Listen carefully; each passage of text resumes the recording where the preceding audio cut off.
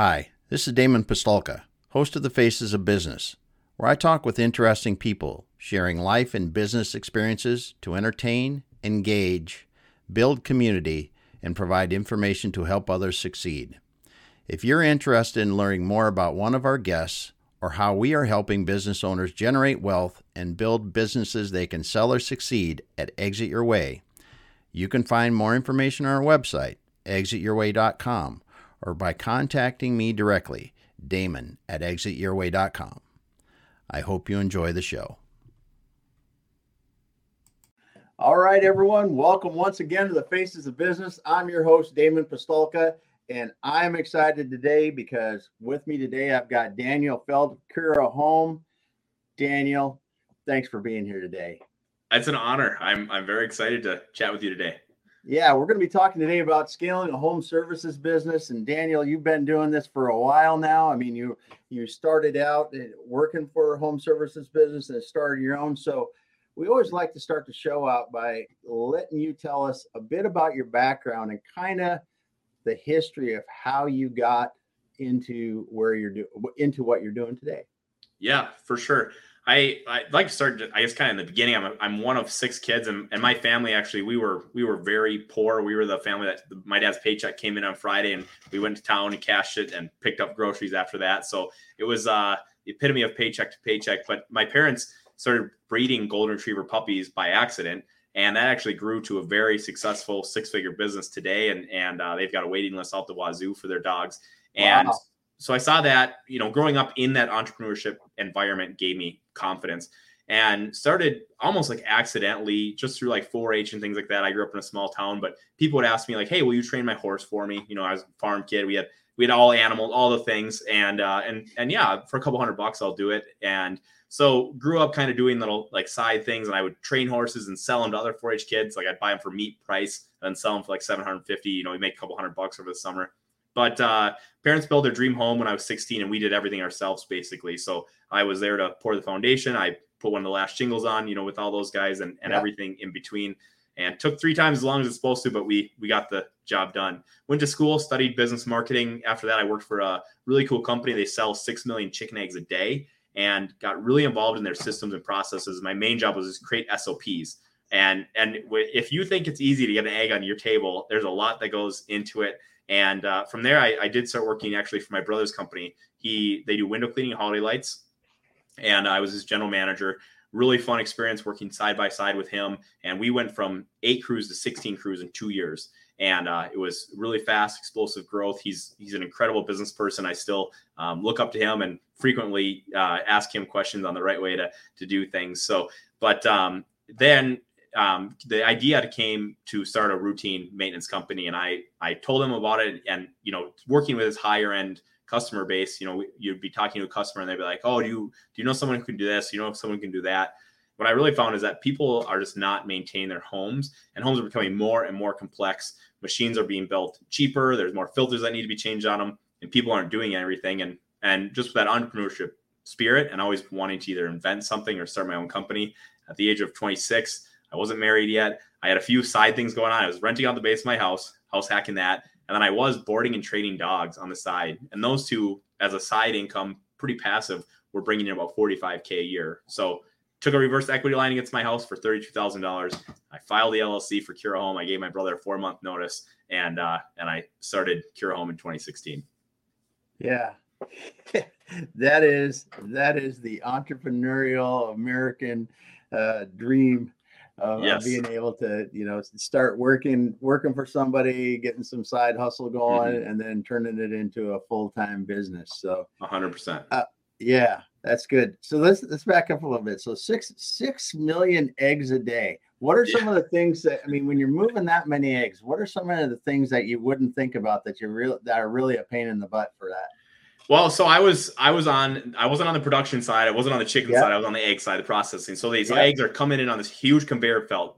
They're 4 feet wide, and then they get separated, and then they go through this wash. And there's a ton of machines that are involved for quality control because, a bad egg comes by here and there, and it's all done automated. They're sized, they're washed, and it's all awesome. And then they got to the point where it would go in, and then by sizes, there's a huge row. There's like for all the different sizes, because the older a chicken gets, the larger the egg. So when they're young, it starts out with a small egg, and then they're sized and they're put into the cartons and they come down. And originally we had a ton of people packing these eggs, and a majority of them were typically Hispanic women who are stereotypically shorter. So if you were going to go and help to learn this job, you're bending over significantly farther than they are to pack these eggs, because they have to go in. And they were a USDA representative was always there, like checking eggs and things like that. So very high quality. When you're dealing with food that, people are going to be eating, it's got to be just right. So now they have machines that as the eggs are coming down, a robot comes and pulls that. And most of the people that now are just like watching the machines, making sure the machine is doing the job properly. But boy, if you stop and take a break, the eggs keep coming. Like the chickens lay the eggs, and you got to pack them. And it's very amazing just to stand there and watch them, that stuff and what's going on. Well, and it's amazing when you see agricultural production like that, and understand what it takes to get that dozen eggs to the grocery store. Right. Yeah. It is amazing. Yeah. From that conveyor belt to get that in the semi on the pallet, and that's going off to the grocery store, the distribution center. It is really incredible. The amount of the effort. I mean, it's just crazy. And that they can do it for $1.50 or whatever. It's amazing. Yeah, that is. A weird little side fact is when we were in Mexico last year, we noticed they don't refrigerate the eggs. Yeah. So the interesting fact about that, I also live on a hobby farm. If you this is a complete side topic, but if you don't wash the egg, it doesn't need to be refrigerated. So once you wash it, it has to be refrigerated. There's a protective layer on that egg that if you don't, and so my wife and I, we've got, believe it or not, about 26 chickens running around outside. And as they lay eggs, if we don't wash them, they sit right on our countertop until we cook them. Oh, geez, that's why. I was like, why is this happening? Yeah. So once you wash them, though, then it has to be refrigerated for sure. And that's why all the ones from the store, they've been washed because, people, don't want them dirty. Americans don't want to find a turd on an egg. That won't go over very well. Exactly. Well, that's interesting. That's really cool. So when you were working for your brother's company, now what were they doing there? And let's talk about that expansion, because that expansion had to kind of be painful at times. Yeah, for sure. Definitely painful. They're cleaning windows, installing holiday lights. And, my brother started his company actually in 2007, right before the recession. The guy can outwork anyone doing anything. He's an amazing workhorse. And one thing that he did really, really well was take a client that was signing up for a one-time service and turn them into a lifelong customer. And there was just so many different things that he did, from providing a high quality service, really pulling on really high quality people to represent your company, training them properly. And then, once that first sunny day hits every spring, that guy jumps on the phone and A through Z. I mean, we're calling everyone, and it's time to get your windows clean, And it slows down a little bit in July and August. And believe it or not, they start putting Christmas lights up in August. And today he installs over 4,000 residential jobs putting up lights, and that's got to be done basically from September to December 10th. And it's just unbelievable what that guy can do. So he also during that time invented and patented a Christmas light clip that he now sells to hundreds of other Christmas light companies as well across the nation. So just I'm on this podcast, but he probably should be. He's almost more a respectful entrepreneur than I am. Yeah, that's it. That's interesting. Yeah, especially as we're one of those Griswoldian households in our neighborhood that you're taxing your electrical system every time. Well, LEDs have changed that. Yeah, so for sure. That's a lot nicer now, because it literally at my house at Christmas time, the electricity bill would double for that period and then go back down. But that's cool, because there is in those kind of things. I mean, when you're talking about doing that for windows, lights, anything like this, it's much different than you or I doing it on our home, because now we're talking about scheduling around other people's schedules, making sure that everything, materials are there for my people to do the job correctly. As you said, my people are trained. Because you think about cleaning a window, and believe it or not, you probably had to train people on the proper way to clean a window. Yes, 100%. Yeah, it's when you're going to clean a window professionally, then, and these are very, very particular people. I mean, so I think, well, the best thing I ever learned from my brother is we're going to find our most particular customer, and we're going to train every single one of our people to that standard so that most particular customer is satisfied. And that's going to be our standard across the board.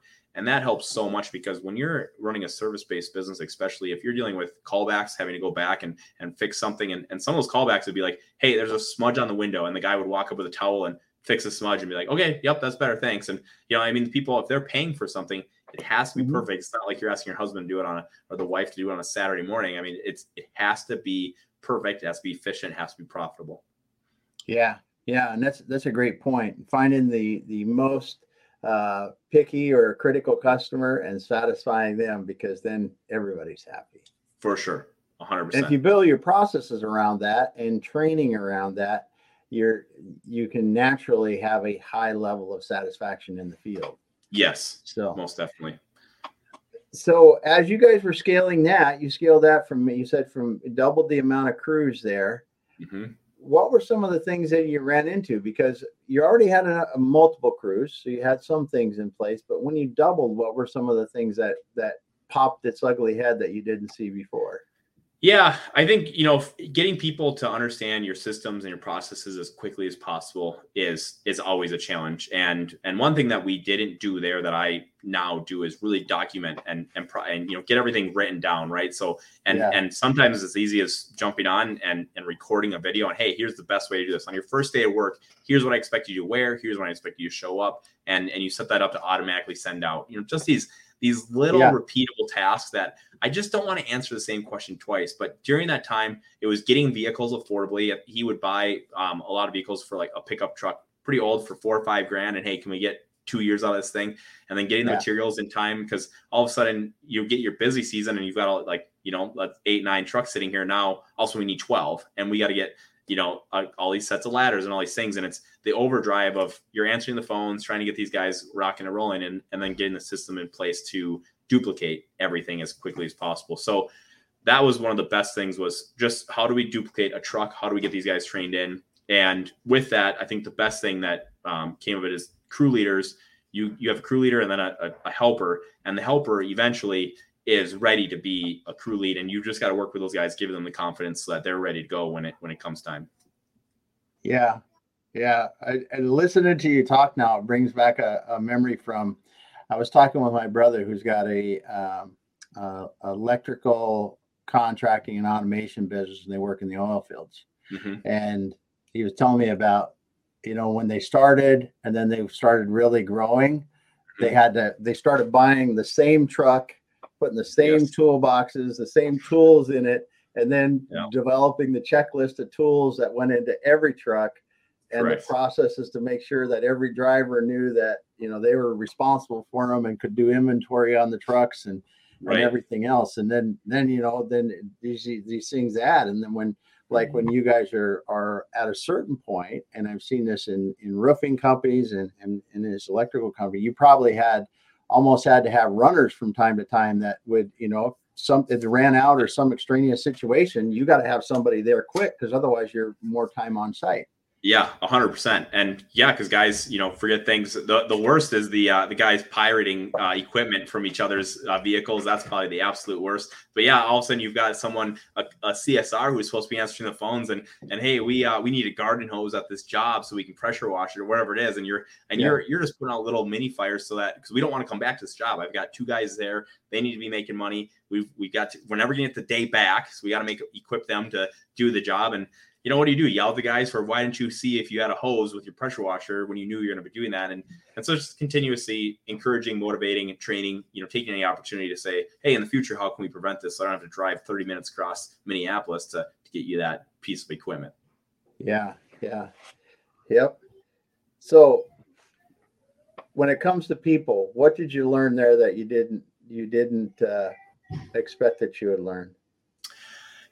I think the biggest thing was, if you really give people a lot of the time and attention, you get to know people, they're going to give you all their best. And that takes, like, sometimes it's as simple as just having coming in the morning, and you, as a general manager, you got to be there, be one of the first ones there. And I didn't smoke, but, just standing out there with those guys while they're all having their cigarette and listen to, hey, what was the weekend all about? Like, what'd you guys do? And you're laughing, you're standing there, you're laughing, and they realize that you're a human too, and just taking that time to get to know people. And I think one thing, the biggest thing is that as you get to know people, if you ask for their best and you convince them that they do have it in you, and you hold them to that standard, and you then hold everyone to the standard, including yourself, people become the average of the 5 people that they spend time with. So if you got one outlier in here, either, hey, you're going to be gone because you don't fit in with the rest of us, or you've got to step up the game. And you talk to the guys. And I think one of my favorite lines is, hey, on your best day, I'd take 1,000,000 of you, but on your worst day, we'd be out of business. And so we're only as good as you on your worst day. I need your worst to be a lot better. Like, I need your best effort on Monday morning. You can't come in here feeling crappy from a long weekend or things like that. Like, drink water, get 8 hours of sleep, exercise, all these little things. And sometimes you got to babysit a little bit like that. Yeah. Yeah. Well, I think you explained it well, but leading people takes time, and, yes. and leading helps people see with their true potential. Mm-hmm. And that's what you're doing there. That's super cool. So then you're working with him, and you decide to start your own company. So what was it that you said, hey, this is cool, bro, but I'm going to go out and do my own thing? What was it that gave you that, I want to start something else, and this is what I want to do? Yeah, the original conversation, and we both say it's a little different, but the original conversation is actually he had bought into a property management company. And for the very high end, like, we're talking NFL players, NBA players, high end, the 1% of the 1%, they're completely managing your summer home for you, or your cabin here, or whatever it is. Yeah. And you want new speakers put in, you got it. Say no more. I'll get Geek Squad out here. I'll get 3 beds. I'll have it all done. By the time you come here next, there's going to be a step-by-step directions on how to connect your phone, and you're good to go. And the frustration for them is that they only had 2 customers, which is not sustainable. They were charging like $1,500 a month. And so my recommendation was, hey, based on the conversations we've had with all these customers of wanting people to take care of their homes, why don't you lower your offering to something that you're normal, like a business owner, C-level executive, or a dual income home, these things that your everyday wealthier people are hiring service people can afford. And they didn't laugh me out of the room, but they're like, no, that's not who we are. That's not what we're going to do. That would never work. And so when people tell me that I can't do something or it can't work, it's kind of a little bit of a trigger for me. So I'm like, well, I'm going to do some research, and looked all over. I couldn't find another company that did it. There was, not in Minnesota, there was like one other company that was doing handyman and routine maintenance. So they visit once a month, come in, do all your routine maintenance, and like offer like an hour of handyman. So came back the next month, I'm like, hey guys, I've got something for you. These guys are actually offering franchises. So I know it's very expensive to do that, and they must be doing well. We should add this to your current service offering. You have thousands and thousands of high-end routine of clients in your list. And they're like, no, it's a dumb idea. It won't work. So this starts this research thing. I get home, and I'm staying up till 11 midnight, just researching away, and I actually became a certified home inspector online during that time. So I just could learn as much as possible about homes. And through all of that, I decided, I'm like, hey, it's time to, I had filed like an LLC for my rental. I was renting the base of my house. I had filed an LLC to board and train these dogs. I'm like, it's time to file another LLC here. And I decided to secure a home. And like I mentioned earlier, it was just the right time because I was young. I had this income coming in of, being able to, as a 26-year-old guy, you don't need to be making a ton of money to get by. Worst case scenario, you go out and buy some Roma pizzas and ramen noodles, and you're doing just fine. So it was just an opportunity of if not now, when am I going to do it? And it seemed great. So I left on really awesome terms, and I'm still, my brother, he's one of my best friends. We refer a lot of business back and forth. So it was really, I think giving that 4-month notice was good for him, even though he didn't replace me for quite a while, but I think it let it set in for a while. Yeah. Yeah. It let you help with the transition for quite a while. Yep. So you got to be a certified home inspector. So what did you learn with that? Because I think that's an interesting twist in you coming into the home maintenance business, coming at it from the standpoint of inspecting homes, you're going to see what's been done and what hasn't done. So what did you learn in that process, the home inspection?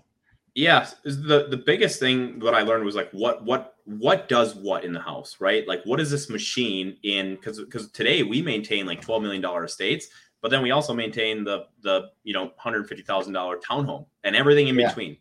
And for me, what I really learned is that, hey, when I walk in and here's this out of the world, system and because some of these houses, they have 3-4 utility rooms, and what is this thing? And so basically it allowed me to walk into a home, provide an estimate, and be the educated, knowledgeable person in the room. For a majority of the people that call us out for an estimate are women, and so they don't want it. They don't care what's in the utility room, right? They never go in there unless an alarm goes off or the kids are coughing and it's time to change the furnace filter. So for me, walking in, I knew the difference, what's going on in this townhome, what's going on in the $12 million estate, and everything in between, and how can I be the educated professional. And for me, there was no other way to do that. That I think it was like a $600 or $700 course, and that allowed me to take my time online in the evenings and go through that course and learn all that stuff. And I didn't want to be a handyman, even though growing up on a farm, we offered handyman stuff in the beginning, but that wasn't going to be a scalable thing at that time. Yeah. So we'll talk about that in a moment, because you said you tried the handyman, doing handyman services, and that was kind of challenging. But one of the things that you've done that I think is really interesting is not only have you expanded your business into multiple crews in the area, so you've got crews running around doing what they need to do, but you've expanded geographically too, and we'll talk about in a moment. And you're franchising now. So what were some of the things that you saw? Because you'd worked with your brother's companies, you guys expanded crews there, so you kind of had the baseline for doing that. What were some of the things that you learned when you moved geographically and expanded geographically? I think the biggest thing that I learned is that managing people 1,000 miles away is very, very difficult. On the phone or on Zoom, there's a lot of yes people. Yeah, you bet, boss, or I got your back. I can do this for you. And like a day or two goes by, and all of a sudden it's like, hey, I thought you were going to go have those, 2 networking meetings per day and this and that. And they're like, well, the dog got sick and then this and that. And it's like, well, man, we only ended up doing like 2 or 3 jobs last week in your area. And when I'm here and I do these same meetings and I follow this template to have these meetings with these professionals, I'm scheduling 1 or 2 jobs after that meeting with their connections or referrals. So it's very, very difficult to, what's not in front of you is really hard. And for me, I'm not the best at managing people because I've got so many moving parts, all this stuff. And so that's a weakness on me is managing people that, you hire someone, you feel like you can 100% trust them. And people need to be consistently motivated, consistently encouraged. And at 1,000 miles away, it's pretty tricky to do that. Even when we got down to we'd have like a morning check-in, all of us on Zoom. And even then, it was still quite challenging. Yeah. That is one of the things that I hear from just about every business owner as you're trying to scale. It's keeping people so they absolutely understand if they're, and for lack of better terms, in the green or in the red. In the green, yellow, red, right? So am I doing what I need to do? Things going like I want? Do I got to improve a little bit, or am I just not doing it? Right. And the systems that you use, I got to imagine that you had to develop some, rather than me, Damon, just saying, yeah, that was, went on, had a couple great meetings, blah, blah, blah, blah, blah. You probably had to develop systems that said, okay, your backlog or something like that. Is that, did you really have to up your game with those kind of things as you move geographically? Yeah, going back to, I love that you brought up like the green, the yellow, the red stuff, because that's exactly what we were doing. We are in Minneapolis and Denver. We had a few other locations, and what we ended up doing was having these guys fill in an Excel file that you would do the amount of work that you did that day and the amount of time that you clocked in. If you had a networking meetings, we'd count that. It was kind of like a score, and the Excel file would turn red or green. Either you had a good day or you had a bad day. Well, now you've got your peers holding you accountable, and that helped. We did these little things that like, okay, this is working for a little bit, and then also the guys would stop entering it in or whatever. And so it would turn red or green on if you had an acceptable day or not. And when you get the peer pressure in there, similar to working with those guys at Russell Williams, my brother's company, you get that peer pressure of, hey, this is the standard that we're holding ourselves to. That worked really, really well, better than anything that I could do. But yeah, for people to know I'm at an acceptable level here, I did great. It's so rewarding to go home and, when you're eating dinner with your family, whatever, like, yeah, I had a good day at work today. I did everything I was supposed to do. It was awesome. Rather than like, I think I'm doing good. I think I love the green light, red light stuff. As simple as it seems, it's nice to know you're doing a good job. Yeah. And I think it naturally, as you said, it helps everyone do better because you go home feeling good. First of all, what do I have to do? If I have to do 100 jumping jacks and I get 100 in and I go home, hey, I know I did what I was supposed to do and everything's cool. And like you said, you can enjoy yourself knowing that you did what you were supposed to do and everything's happy. I can't tell you how many businesses that we talk to that is not done. Those simple measures aren't in place for the vast majority of the companies or the majority of the people in the companies, because if you've got someone that say, washing the windows, right? You've got someone that's running a truck, going out and washing windows. What's success for me today mean? Getting 2 jobs done? Cool. If I got 2 jobs done with no callbacks, that's I know that same thing. Right. When it's somebody in the room that's measuring the checkbook or some other crazy thing, it doesn't do the rest of the people that actually have to make the money and make the business work. Do them any good. And when they question or don't know, or the expectations have not been set, people just naturally just wander to it's not nearly as effective. Right. So as you've grown your business, because I imagine you didn't start with measures in place and things like that, but were you able to see improvements in performance over time as you've added more of these measures and started to really understand the inner workings of your business and communicate that better to people? Yeah, most definitely. I think one of the most rewarding things that we've done, one of our largest challenges is people don't Google routine home maintenance. That's just something that's like 13 people in this entire 3 million of Minneapolis to search it a month. It's no one. So with that, you're trying to find out, well, people do search for air duct cleaning. So that's today 50% of our business. So now you're in this home, right? And so the challenge is, how do you get your technicians to tell a homeowner that, hey, I noticed your bathroom fan is super dirty. I can clean it for you today for $30. By the way, we do 31 other things if you want, right? And we tried all these things and, it'd be like, hey, I'll give you 15% commission. I'll give you 25%, right?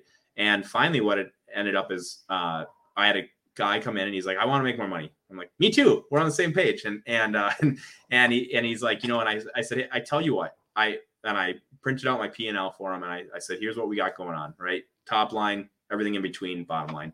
The more that comes in, the more that can come out.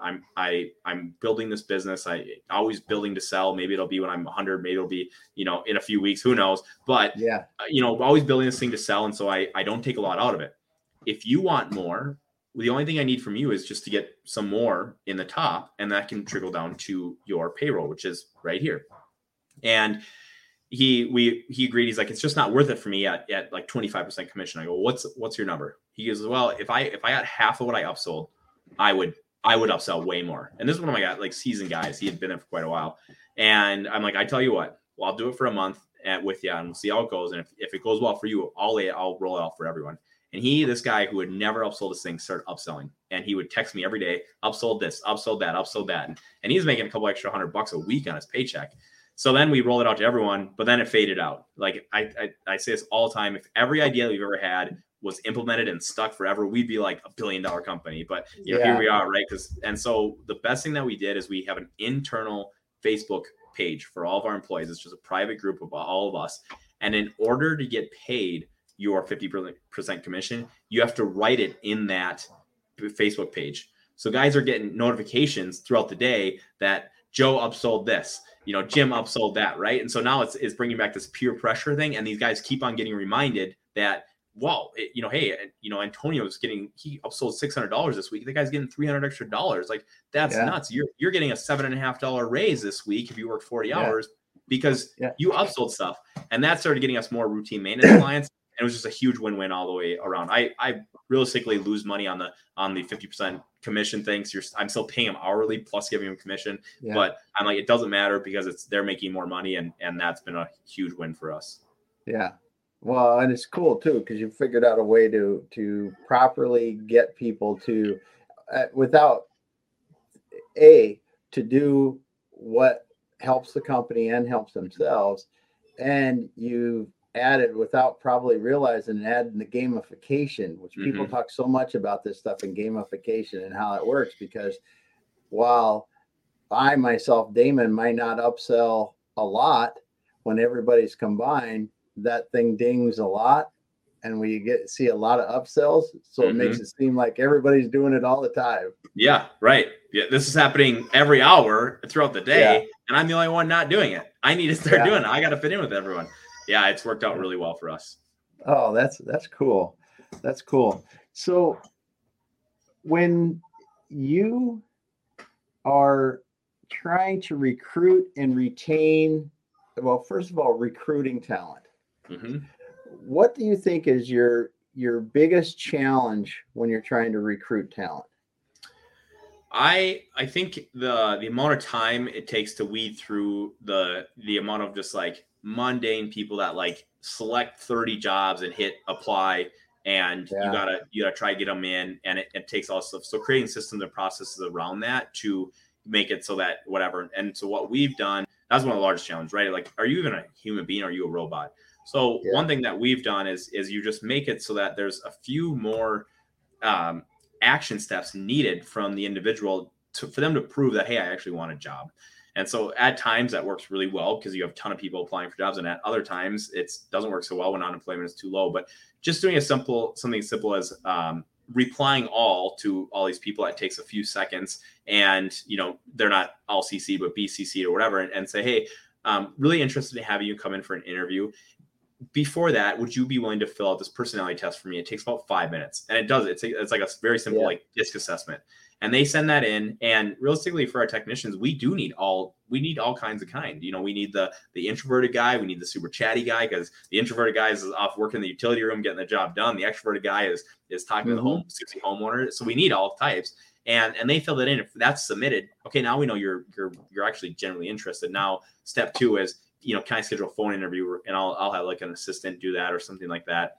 And, now, okay, we get you on the phone, and you know that 3 p.m. actually means 3 p.m. And that's just basically a very fast screen question, 3 to 5 minutes of, okay, we'll get you to come in. And because of that, the amount of people that come in for an interview, our hire rate it's so high. I don't know exactly what it is, but it's got to be 75 to 80% of people get hired that come in, because we've screened them out just through these very simple, a few minutes of things getting that done. And the only time that really hasn't worked with us is October of 2021. We were trying to hire a few people, and no one was applying for anything. It didn't matter what the unemployment was so low, and it was really challenging. But this spring, each spring and fall, we get extra busy. Our company grows like if you're walking up stairs, on an Eiffel Tower. So you go up a few steps, then you level out, you go up a few steps, and those steps seem to happen in the spring and fall. So we hired 6 extra guys, and it took me like 4 days. It's so fast, and it barely took me any time by creating those systems and processes. Yeah. Now, what kind of, if you don't mind sharing, if you don't want to, that's cool. Is your turnover high, or is it not real high, or is it? It's one or the other. So I've got guys that have been with me for, it seems like, since day one, and they're absolutely awesome, and they've been around forever. And then I have the exact extreme opposite, where guys come in and they're like, they're here for the summer, or they're just job hoppers, and they're here for like 3-4 months. So I would say we're above company, or above like industry average of like service technicians. I don't know exactly what my average is, but I know we're above average because of our routine maintenance clients. We have over 600 in Minneapolis, and we're servicing them every 3 months. We do provide consistent work, and it's not like, hey, it rained, now all of a sudden we all have to go out and work, or the sunshine. It's not so seasonal that my guys can get very consistent 40-hour weeks, and that has allowed us to keep guys on longer. Yeah. Because I know that when you talk about the things that you're doing, and you talk about hiring easily, that shows something about your company. And when you talk about retention, that shows something about your company. Mm-hmm. So I'm going to ask, how much have you had to push yourself as you've grown this company to continue being a better leader? It's a continuous nonstop. I mean, this year, my one and only goal is I'm gonna consume 52 books between reading and audiobook. And I mean, and these aren't like, this isn't a nonfiction, whatever. I mean, these are business books. This is Built to Sell. This is Start With Why. I mean, 10X. All these books, a lot of them are re-listens from, I listened to maybe 3 years ago when I was a completely different business person. But it's a nonstop, constant push, because as soon as I get complacent or something, I mean, everything mud flows down, or you know the phrase. So everything flows downhill, right? And so if I get complacent and I'm like, hey, I'm super happy, let's just collect the profits on this year or this quarter. Well, guess what? And then the general manager gets complacent, and then his managers and the technicians and everyone else, and everyone's like, what's the point? Why would I follow up with this person again when the schedule's full enough? We're booked out a few days. So yeah, I push myself. Some would ask why, but yeah, I mean, I'm signed up to complete another Ironman triathlon next summer. I'm rocking and rolling. It's a continuous, push the limits. How much can you do in a day? But the one thing that I never waver from is I don't miss dinner with my family. That's one thing that I don't fall away from, and because it's faith, family, right? That's got to be before work for sure. Well, the foundation has to be there. Right. 100%. Yeah. You have to have the foundation to be there, because you won't, I mean, you can be a hollow person if one part of your life is working and the others aren't. So for sure, that's good. But it's great to hear that you're doing that, because I know that a lot of people think that once they've become a business owner that, now I am. Mm-hmm. And it's not really. It's like a friend of mine, Thane Isaac, says, if we don't think we're always becoming better, says we're probably dying. Yeah. Because they're not doing it. And it's cool to hear you say that, hey, I'm reading 52 books this year. I'm doing these kind of things and keeping, and especially too, exercise, because it is, so let's just talk about that a little bit. How much do you think the fact that, because I'm assuming if you're not just getting up off the couch and doing a triathlon, so you're staying in somewhat of shape. How much do you think that in conjunction with the leadership work and the other things you're doing, keeping your body in shape, is helping you? I would say it's huge. It's extremely crucial, because now I think I believe I've had one sick day in 6 years where I wasn't able to go into work. Right. And doing these little things of getting 8 hours of sleep, drinking water, that's a complicated house plant, right? And eating healthy, which my wife has a huge part to do with.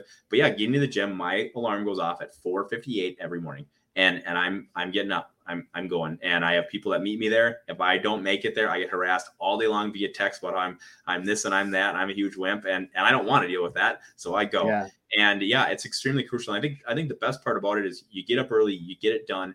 And that's the hardest part of your day. Now you can deal with maybe a tough conversation with an employee, or, hopefully not every day, but if a customer is upset, it's like, I already kind of dealt with the crappy part of my day of getting up out of bed early or doing this. And this now is just easier. So I think it's so important to have a fresh start. And if you wake up at, if you're working from home and your alarm goes off at 7:55 and you roll out and you start working away at 8 a.m., it's like, where's the me time? Where's the time to look out the window and be appreciative of the sunset? Things like that. I think get yourself right, and now you can give your best to the company, whatever time of day that is. Yeah, that's awesome. Well, I'm glad we got to cover that a little bit, because you're right. It does. You can get that out, and you get your blood pumping too in the morning, rather than, like you said, wake up and go, sit in front of a computer or go to work. Right. You really get your blood pumping, and you get to, and you're talking with people, and you're letting your body and your mind wake up. It's so much more productive days after that. For sure. It was only recently in the last few years I realized how important that is and how much it really helps. I grew up in managing companies. When I grew up, I mean, you knew you probably were going to have a heart attack. You probably were going to go through, unfortunately, you're probably going to be married more than once. Sure. You know, all these kind of things. And just because you're going to work hard, you're not going to eat right. You're, that's Right. just what you're going to do. Right.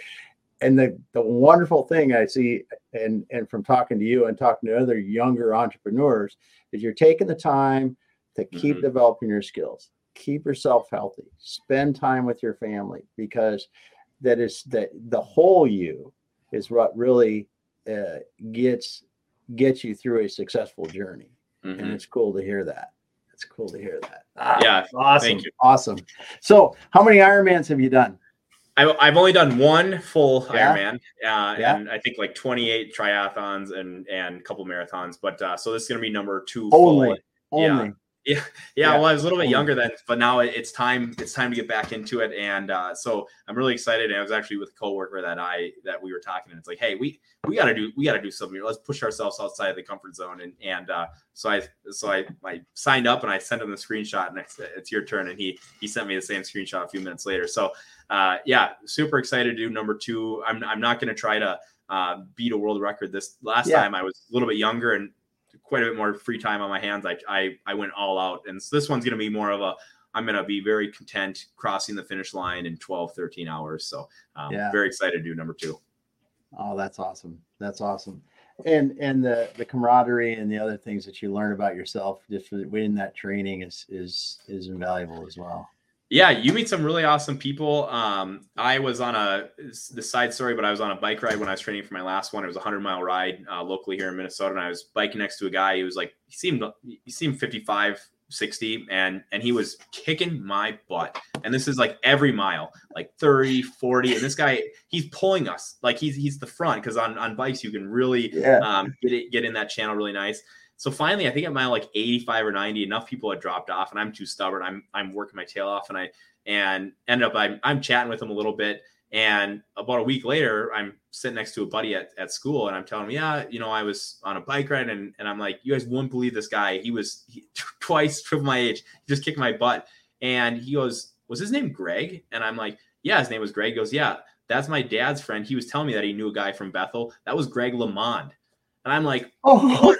I didn't even know it. So I was biking with Greg LeMond for this 100-mile bike ride. I had no idea. And he's still out there. He's still kicking butt. He's legit. And that was a really cool thing. I don't know if he still has it, but he has a few houses here in Minnesota. And you get surrounded by people that are doing pretty cool things. And I'm like, man, I wish I would ask a few more questions. We were just having a great conversation the entire bike ride, but should I ask, like, what's your last name? Because you just say, what's your name? Oh, Greg. I'm like, okay, whatever, Yeah. So, you meet pretty cool people incredible. out there. Yeah, that's my claim to fame. If my celebrity that I've spent some time with. Oh, that's awesome. That's awesome. So as you look forward to the future, now we were talking about this before. You're in the Minneapolis area, you're in Denver area, and you had some of your own offices you had opened, but then you decided to pivot and said, and really think that franchising is going to work better for us. Mm-hmm. What do you think that franchising will allow you to do that you're really excited about? Yeah. So, I think what's really important for entrepreneurs to do is to take some time to self-reflect, right? And like you said, Dan, we had started a few locations, and managing these guys from 1,000 miles away is not my strong suit. We were not super great at it. And so ultimately there's 195 plus locations in the United States that have 1 million plus people in their metropolitan areas. And I think that Cure Home would do really well in all of them. And so you've set this goal to be in them. And so how do you get there? And around the same time as we're trying to figure out those challenges, we were getting people calling us from regions all over the US saying, hey, I love your routine maintenance subscription that you have going on. Can I come spend a week with you? I'll pay you like $5,000. It's like, I don't really want a sidekick for a week or whatever. You're trying to figure this out. It's like, well, maybe I'll start there. Well, then eventually it started happening very routinely. And so we decided that having someone who's invested in this and they want us to see it succeed as much as you do would be the best route. And so I asked my brother had franchised his business. He never sold one, but I called him. I said, can I use your FDD? I'm going to change all the words. I'm going to call a lawyer. And they said, if you want to draft one, we'll proof it. So I was able to get that very affordable. We already have a 600-page operations manual. I mean, everything is in that thing. And so we decided to start franchising. It's a game of patience because it's a very long sales process, but we've got a gentleman who's working on the financing right now, and we should be in the west side of Florida here in no time. So I think that the franchise will be the best route, and if not, we'll reevaluate and go from there. Mm-hmm. Mm-hmm. Well, I think it too, like you said, it builds around your strengths, and your strengths are, providing good systems and a way to run your business, and then you let others manage it in the other locations, for sure, and do it that way. Because I do really like the way that you've taken and narrowed this, and we talked about this a little bit before we got on, because there's a lot of people that when they talk about home services, they go, "Whoa, what do you need done?" Right. Yep. Talk a little bit about your discovery path from going to, well, what do you need done, to where you're at today, where you have a defined set of services that you do. Yeah. In the beginning, when it was me and my pickup truck out of the garage, I would do anything for anyone that would pay me $1, right? Like $50, great. Love it. Right now I can eat tonight. And then you get employees and you realize that they can't do those same things. And you, in order to scale, you need to be able to say, yes, my 18 technicians can do this and I can send any one of them. So how do you get these things training? So I think 2 important phrases is that you can't be everything to everyone, and realistically you don't want to be. And secondly is that craftsmanship is not scalable, and it's very challenging. So we started doing handyman and we got rid of it. And the best thing that we ever did is we created a list of things that were factual. It's black and white. Did you change the furnace filter? Yes or no? Did you drain the water heater sediment? Yes or no? All these things of, did you put 5 bags of softener salt in or not? Right? It's very, very factual. And this customer checked the box, and then you need to check the box for the quarter that you were there. You take a photo of it on a nice little client form that we have for you. And you send the client form, and it's repeatable. I can send any technician to any one of our 600 clients' homes, and they know exactly what they're doing. Well, in the meantime, so now that sounds really smart and that sounds really nice. But in the meantime, people aren't Googling routine home maintenance. So we get this idea, well, everyone's Googling handyman. We should add that. So this is my fail story. We started in February of 2021, and I'm like, okay, I'm just going to hire one handyman, and I'm just going to send out a casual newsletter to our 1,200 contacts on there, or 12,000, excuse me. And we were like instantly booked out a month. It was like, boom, like, okay, this guy's super busy. Well, he's like, well, my neighbor is a handyman too, and he'd come work for us. Well, that turned into like 11 handyman out there working. But the problem is we weren't making money on it. Like from February to November 2021, we did $424,000 worth of handyman work. Like, it was fast, explosive growth. The problem is that our payroll and material cost was $408,000. So everything in between, that's not including like gas, vehicles, tools. You can imagine the amount of money that like fell out of this place and right out the bottom. And so it was extremely challenging. Ultimately, at the end of it, we decided, hey, that's when we really get into this green light, red light thing. Do you have a profitable day? Did you do everything? It was extremely challenging. And we were getting customers that were upset. Like, we barely have an upset customer. So now you're dealing with people like, hey, we have a hole that in our sheetrock and it doesn't look absolutely perfect. It's like, oh no, I got to find my sheetrock guy and get him there. And you're like juggling all this stuff, and it's not profitable. I think there's a reason why there's a ton of one-man handyman companies, because he answers the phone, he goes out and bid, and then he goes out and fixes it. Well, we'd have a client care coordinator. We were really good at answering phones and emails. That was great. So people love that. And then we go have a sales manager go out, he'd do the bid. And we got to the point where he'd video what we were going to do. So, he'd say, hey, right here, we're going to fix this hole in this drywall, and we're going to cut this out. And we have Susie's approval to do that for $350. Susie, is that correct? Yep. We get there like a week later, and she's like, oh, no, that's not. We were going to take all this out and that room. And it's like, Susie, that's a $4,000 project, right? And now you've got, and the guys, like, a lot of times we get talked into be like, no, we were going to do that for $350. And it was so challenging. And it was really hard to manage. These guys were like cowboys, but at the end of the day, several of them found different jobs. I actually helped a few of them start their own company, and they're off doing great. And awesome. And it was good to just be done with that. But I think you really hit on it. Craftsmanship is not scalable, and it's very hard in that very diverse service model to do a very high quality job consistently. And what you've done by taking your services and saying, these are the most needed routine services in a home, and going, okay, which one of these do you want, or do you want them all? And just go, boom. Then you go, right. Hey, like you said, I replaced the furnace filter. Yes. Here's the new one. Here's the old one. Right. That simple kind of stuff. And it's the stuff that we need to have done, because as you said, there's so many systems in a home anymore. When you look at it, I mean, just go back 20 years. It's just it's so different. Everything 100%. from the air handling systems to the different air purifiers that people use, the water purifiers, and like you said, where you're at the water softeners that you need to keep going, and wow, so much stuff.